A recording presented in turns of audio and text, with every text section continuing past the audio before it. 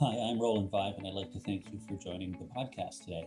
So, today I'm going to talk about selling your business. It's a topic that has come up quite a bit for me lately in my practice, and it is a very, very complicated area. So, um, admittedly, we're going to talk about it at a fairly high level, but we will get into the weeds a little bit and we'll start talking about some of the details. So, it's not going to be too high level, but it really is just scratching the surface of the whole issue. So when selling your business, I mean, your business can take a couple of different forms. You can operate a business as a sole proprietor.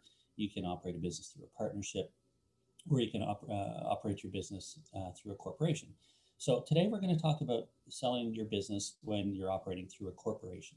The issues are more complicated, and more people tend to operate, particularly as the business gets bigger. More people tend to operate through a corporation. So I think it is more relevant, and certainly what I see more often in my practice. So when you sell your business, there's really two ways you can do it. Sell your business through a corporation. You can either sell the shares of the corporation, or you can sell the assets of the corporation. And each of those two produces, although the difference might seem a little subtle, they actually produce dramatically different results from a tax perspective. So we'll touch on both of them. And the general point I'm making here is, as a vendor, and these are all generalizations, as a vendor, you're probably more interested in selling the shares of your company because you will get a better tax result for reasons which I will explain. The purchaser, on the other hand, would likely be more interested in buying the assets of the business. So you do have some competing objectives, and there's generally not a middle ground here. So um, you end up, one way or the other will depend on the relative bargaining power of the parties, I guess.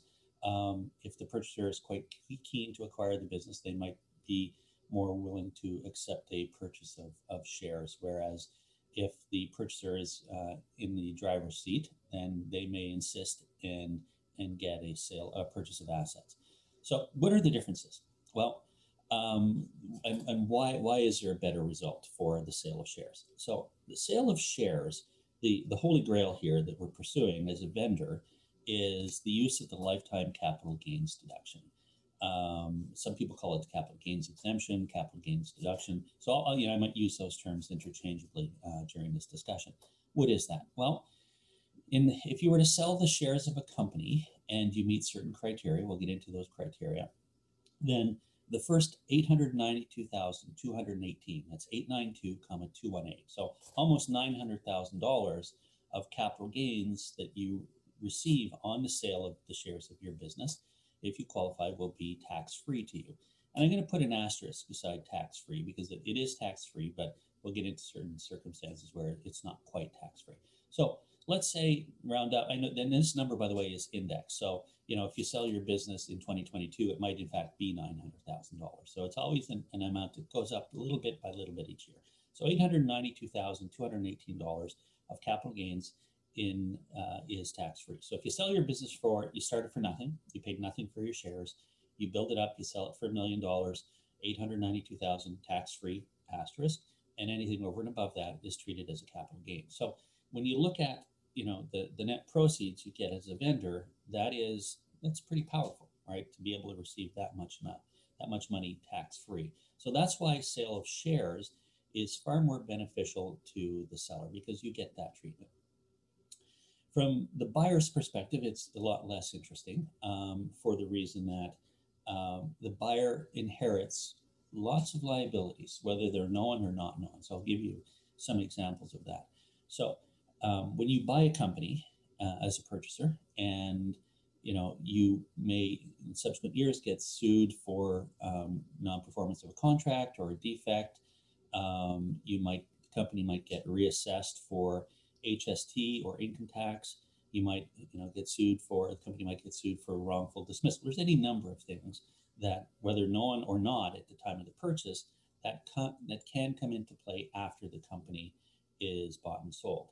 So when you buy the shares of a company as a purchaser, you take on all of these risks. So if something happens after you bought the company that relates to the period before you own the company, then that attaches to the shares, and those liabilities become the responsibility of the new owners. So what that means is that there is greater risk to a buyer. Now, what we typically see in in these transactions is a significant amount of due diligence that is performed, which is essentially activities of the buyer to make sure that there's nothing that they are aware of that comes into play. So it's an attempt on the part of the buyer to make sure that none of these contingent liabilities that can come up are caught. They're caught off guard. So we don't want. So they put a lot of time and effort into making sure that they explore all of these different areas that might cause problems. Um, so and there might be holdbacks in the sales in the purchase and sale agreement where they agree to buy the company for a certain amount of money, but a portion of it may be deferred and held back.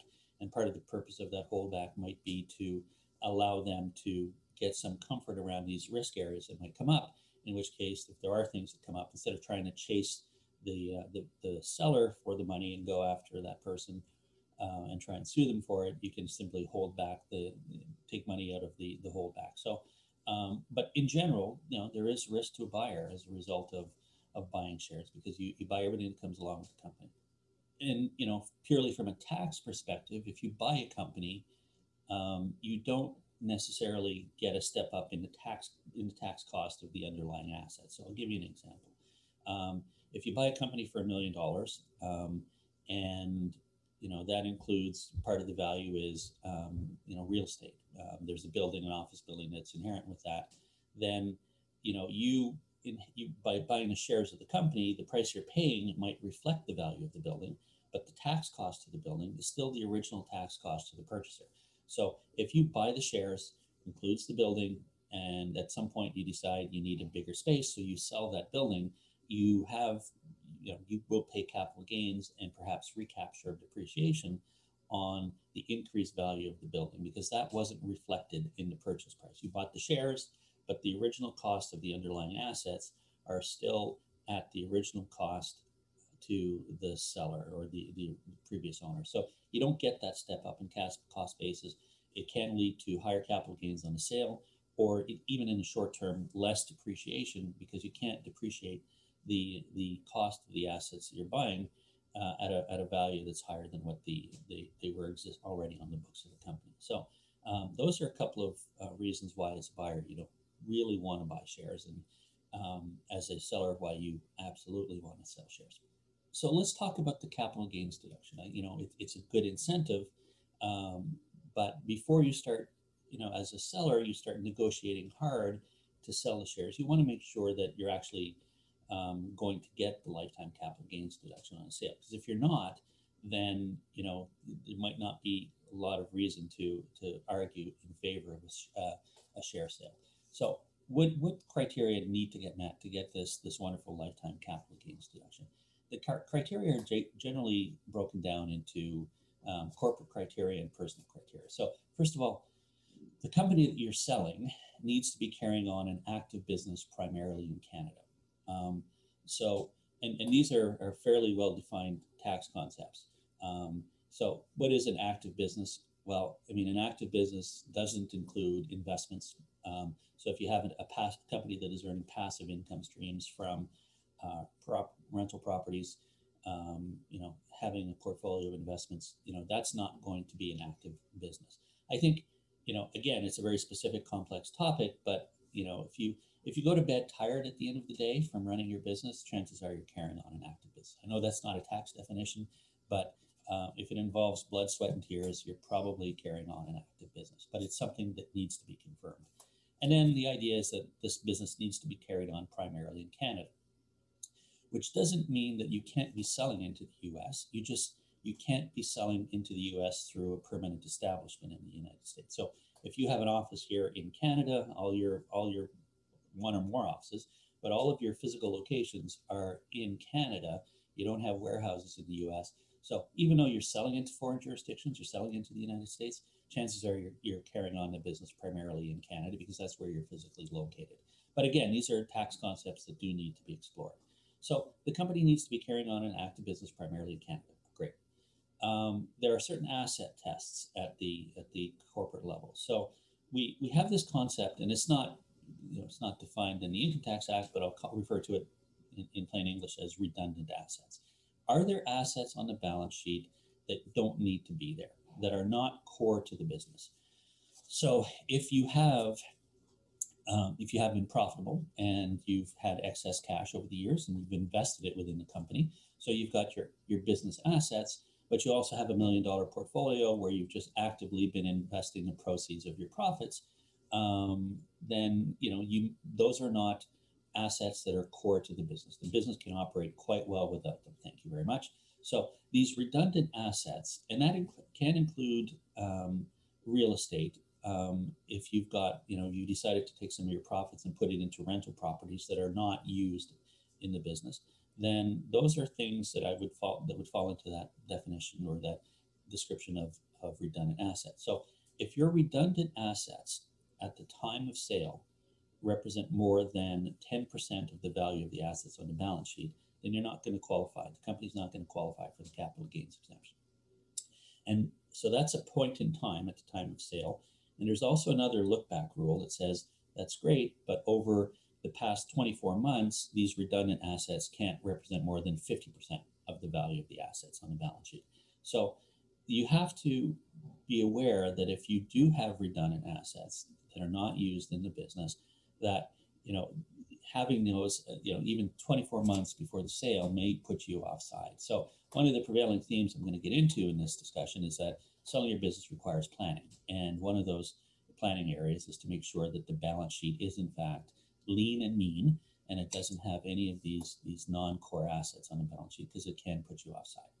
So those are, in general, the corporate tests: carrying on active business, primarily in Canada, and then the 90% at the time of sale, 50% in the previous 24 months. You can't have too much non-core assets. So that's one thing. So even if the company qualifies, you still may not qualify for the capital gains deduction. So you have to look at both elements of it: corporate criteria and personal criteria. So the personal criteria basically are as follows. The company qualifies, but you have to have held your shares for a period of 24 months. So if you start up a business today, and you're lucky enough to build it up and sell it within a year, even though the company qualifies, the balance sheet is fine, you're not going to get the lifetime capital gains deduction because you haven't held the shares for 24 months. There are some relieving provisions in there. So, for example, if you carried on your business through a proprietorship for many years and you decided to incorporate that business, and now you've carrying it on through a corporation, and if you sell it within 2 years, there are some look back rules that say, okay, you might not have had the company, the shares itself, for 24 months, but if the shares were, this company was given to you or created from a sole proprietorship that you've been carrying on for many years, then you can look back to the period of time that you carried on the business through a sole proprietorship in determining whether or not you've held these shares for 24 months. It's fairly limited application, but it is out there if you're concerned that you have not held the shares for 24 months. But in general, you need to have held the shares for 24 months subject to these limited relieving provisions. So there's one thing. And in tax, we love acronyms. There are certain things in your past tax history that may also preclude you from claiming a lifetime capital gains deduction. So if you have a CNIL balance, CNIL, cumulative net investment loss, then you will not necessarily get full access to your lifetime capital gains deduction. What is CNIL? CNIL basically means over your personal tax life, you've claimed more investment expenses than you have had investment income. So that might come into play if you've had personal rental properties where you've had consistent losses over the years, or you've borrowed money and you've legitimately used that money to buy investment assets and you've written off the interest. Then that can create a CNIL balance, and it's something that you should look to make sure that it's not going to come back and haunt you and prevent you from getting the capital gains deduction. The other acronym is ABIL, ABIL, allowable business investment loss. If you've claimed one of these in the past, then it may again prevent you from getting the lifetime capital gains deduction. So how do you know if you've got a CNIL or ABIL problem? You basically need to confirm that with CRA. Their records are fairly complete, and if you engage your advisor to a tax advisor, they can relatively quickly determine for you whether or not you've got any of these CNIL or ABIL issues that would claw into your capital gains deduction. So that's kind of the long and short of it. Now, lifetime capital gains deduction, 892,000 tax free is great. It can be even greater. If you've put in some pre-planning and you've structured things properly, under the current state of the law, you can actually multiply that. You can get the lifetime capital gains deduction for other family members. And again, the rules are complicated. One option that you see a lot of entrepreneurs take advantage of, and it's best to do this early on, is to use a family trust. A family trust is a separate vehicle that will own shares of your company.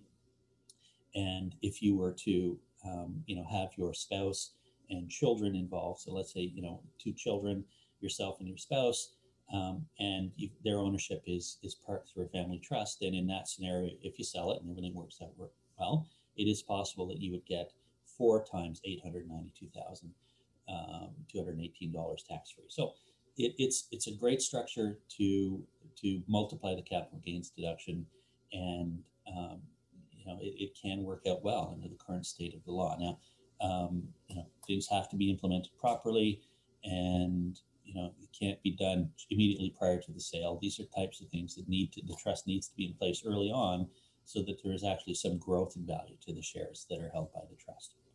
And the last thing, I did dwell on the presence of these redundant assets. They can be purified. That's a term that we use in the tax world. Series of techniques that allow you to take these offending assets and take them off the balance sheet immediately prior to a sale. But you have to be careful about it. There are certain, again, you can purify at the time of sale, but if you haven't met the 50% or more used in an active business over the past 24 months, then purification at the time of sale is not going to help you. And you also have to be aware that there are some fairly complex tax provisions that really do address the inability to remove assets from a corporation on a tax-deferred basis if it's done in contemplation of a sale. So that's quite a mouthful. But the point here is that purifying can be done. You can take a bad balance sheet, make it a good balance sheet so that the company qualifies, the shares of the company qualify for the capital gains deduction. But you got to be absolutely careful that you're not offending some of these provisions that prevent you from doing it in contemplation of an actual sale. So it boils down to plan. Make sure that, if you're going to sell your business, that is an objective, that you put a structure in place early on, you stick to the plan so that you're not creating these offensive assets on the balance sheet that are going to come back and haunt you at the time of sale. Okay. So let's talk about, flip over to the sale of assets. So I've talked about how they're not as good for the seller, they're better for the buyer. That's absolutely true. The buyer, like I said, will get up. If you buy assets, the assets are now written up to their fair value at the time of the purchase, so that you can depreciate them. You can get a higher write-off every year. And if you were to sell them, you're not going to have the same capital gain as if you bought the shares and have the original cost of those assets. There's certainly less due diligence involved. If you're buying assets of a company, you don't necessarily have to worry about a tax reassessment, for example. If you buy assets and the party you're buying them from hasn't filed their taxes properly, that's not your problem as a purchaser of just the assets. So it is inherently easier. There is less due diligence. I'm not saying there's no due diligence, but there's less due diligence that you do on the part of a buyer if you're buying assets. From a seller's perspective, you sell the assets, you have capital gains on the assets that are not subject to exemption. Presumably, the buyer is paying you more for your assets than what you paid for them. That's the goal here. So you're going to have recapture of any depreciation you've had. You're going to have some capital gains, particularly if a lot of what they're buying is intangibles like goodwill, trademarks, just general business intangibles. These are all going to create tax in the corporation. And then there's going to be a second level of tax that is triggered once these proceeds go into the corporation and you pull it out as the vendor. You pull it out because you want to get the money in your own jeans. Then there's going to be that second level of tax. So that's why the tax consequences of selling assets are I'm not going to say they're far more onerous. They're just less good than if you were to sell the shares. And that's something, as advisors, we can do for you. We can say, okay, if you sell the shares of the company, here's what you're going to get. If you sell the assets of the company and take the money out and put it in your pocket so you're on equal footing, this is what you're going to get. We can compare those apples to oranges scenario, and you can see exactly what you're losing out on if you decide you're going to accede to the purchaser's wishes and sell the assets. So that can definitely be done. The purchase and sale agreement. So if you were to buy assets, there is going to be an agreement that covers that. If you sell shares rather, there's going to be an agreement that covers that sale. The nature of the agreement is it's far more difficult to negotiate a share sale. So you're going to have a lot more professional fees on a share sale than you would on an asset sale. The professional fees are going to be incurred because there's going to be a lot of haggling over what we call representations and warranties, or reps and warranties. So, for example, your advisory team, as a seller of shares, is going to want to make sure that the exposure you have for events after the fact are minimized as much as possible.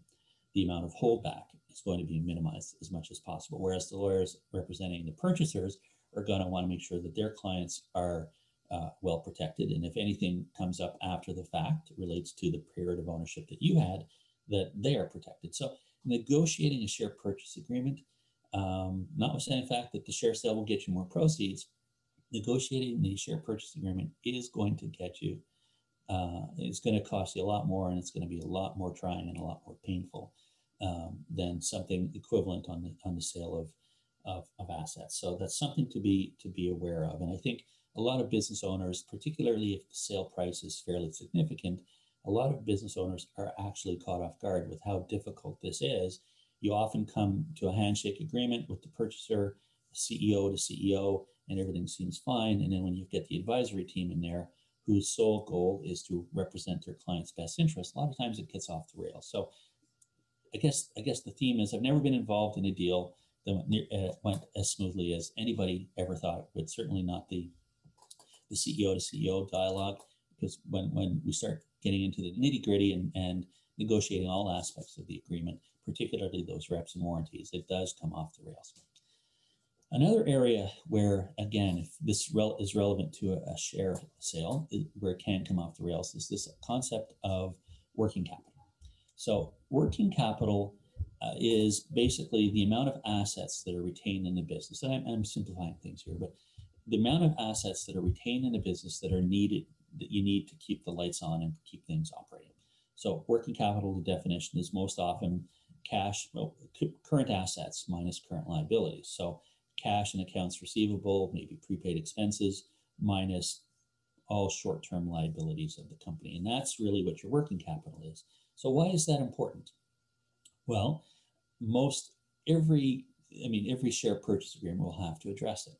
So if you are selling your business for $1 million and there is $400,000 of cash in the business that is not necessarily needed for it, or is good to have but not required, then you're essentially, if you're leaving that behind, then the buyer is really only paying $600K for that company. So negotiating what is a normal working capital requirement is very key, because what happens then, if you agree that you only need, let's say, between cash receivables minus payables, and I'm picking a number here, you only need $100,000 of working capital.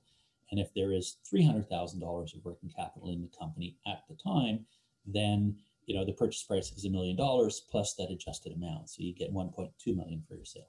It's a hugely contentious issue. Sometimes we see agreements on whatever cash is in there, the working capital is zero. Anything over and above that is paid to the seller. That's great, but that happens from time to time, but it's not commonplace. So because there will be some fundamental agreements and disagreements, and because it does affect how much you get to keep in your pocket, I think that the issue of what is the required working capital is a very key issue. It can cause deals to come off the rails, and it needs to be addressed very early on in the process, so that you don't get all the way through this. You've invested all kinds of time and energy negotiating your share sale, and you kind of get bogged down and at the last minute on what is working capital. So, from my perspective, it's key to get that addressed up front. Not only just the definition of working capital, but what is it going to be? What is the buyer going to expect to be left behind? Costs, particularly if we get into these protracted negotiations, and if you have to do any pre-sale restructuring to get the balance sheet to where it needs to be, can be higher than most people would think would apply. A lot of times we get into deferred payouts, where there's a holdback for some amount, to sometimes it's only 90 days, sometimes it's more than a year. These are all things that are negotiated and need to be addressed up front, because if you're expecting to get 100% of your money up front, then that's generally not going to happen in some of these transactions. The best you could probably get is a holdback that is released after 90 days. And a lot of times these holdbacks are released far after that. So expectations are key to manage, because a lot of times you just might not know, what some of these things that come up, they may surprise you. You might think you're getting a great deal for your company, and you are, but if there is deferred payouts, that is something that you need to be aware of that may happen. I talked about the lifetime capital gains deduction, the $892,000, and how it is tax free. And I talked about, put an asterisk beside that.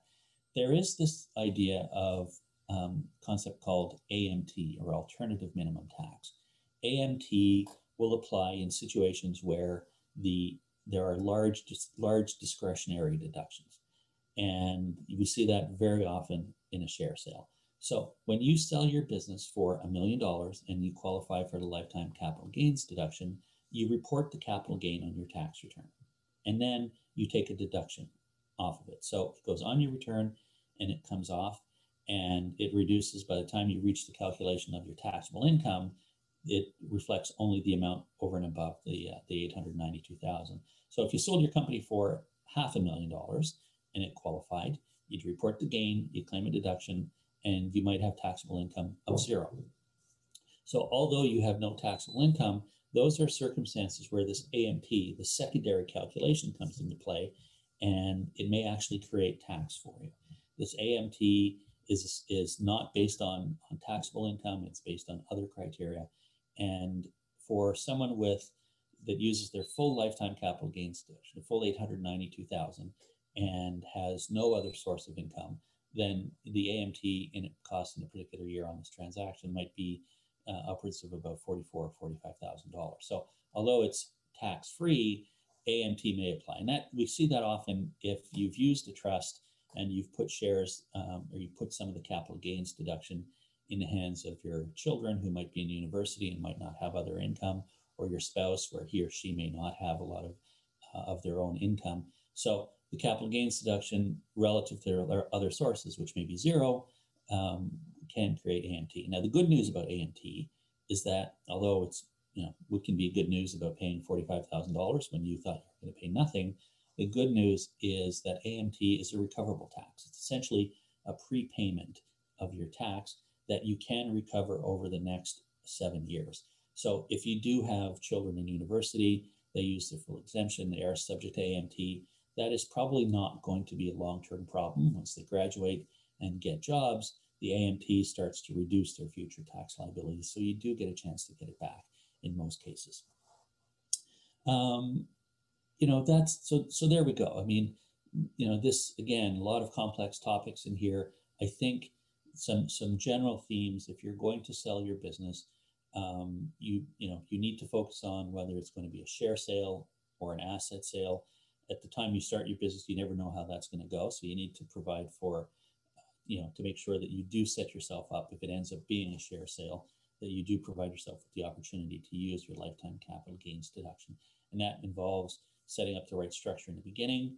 It requires a continuous review of your structure so that you're not building up these redundant assets, and essentially just plan. If I know there's a lot of things to take care of when you're running a business, and these long-term exit strategies may not be top of mind at the time when you're struggling with the day-to-day operations, but they certainly are something that you should focus on. And you can never start the process of examining your company for a sale too soon. The more lead time you have as an advisor, the easier it is, so that we can do those purifications. We can make sure the right structures are in place. And if the opportunity presents itself, to make sure that we have the ability to multiply that lifetime capital gains deduction. So there you go. A hideously complex topic. We could probably talk, another couple of hours on this. But that's just essentially scratching the surface. Thank you very much. It's been a pleasure.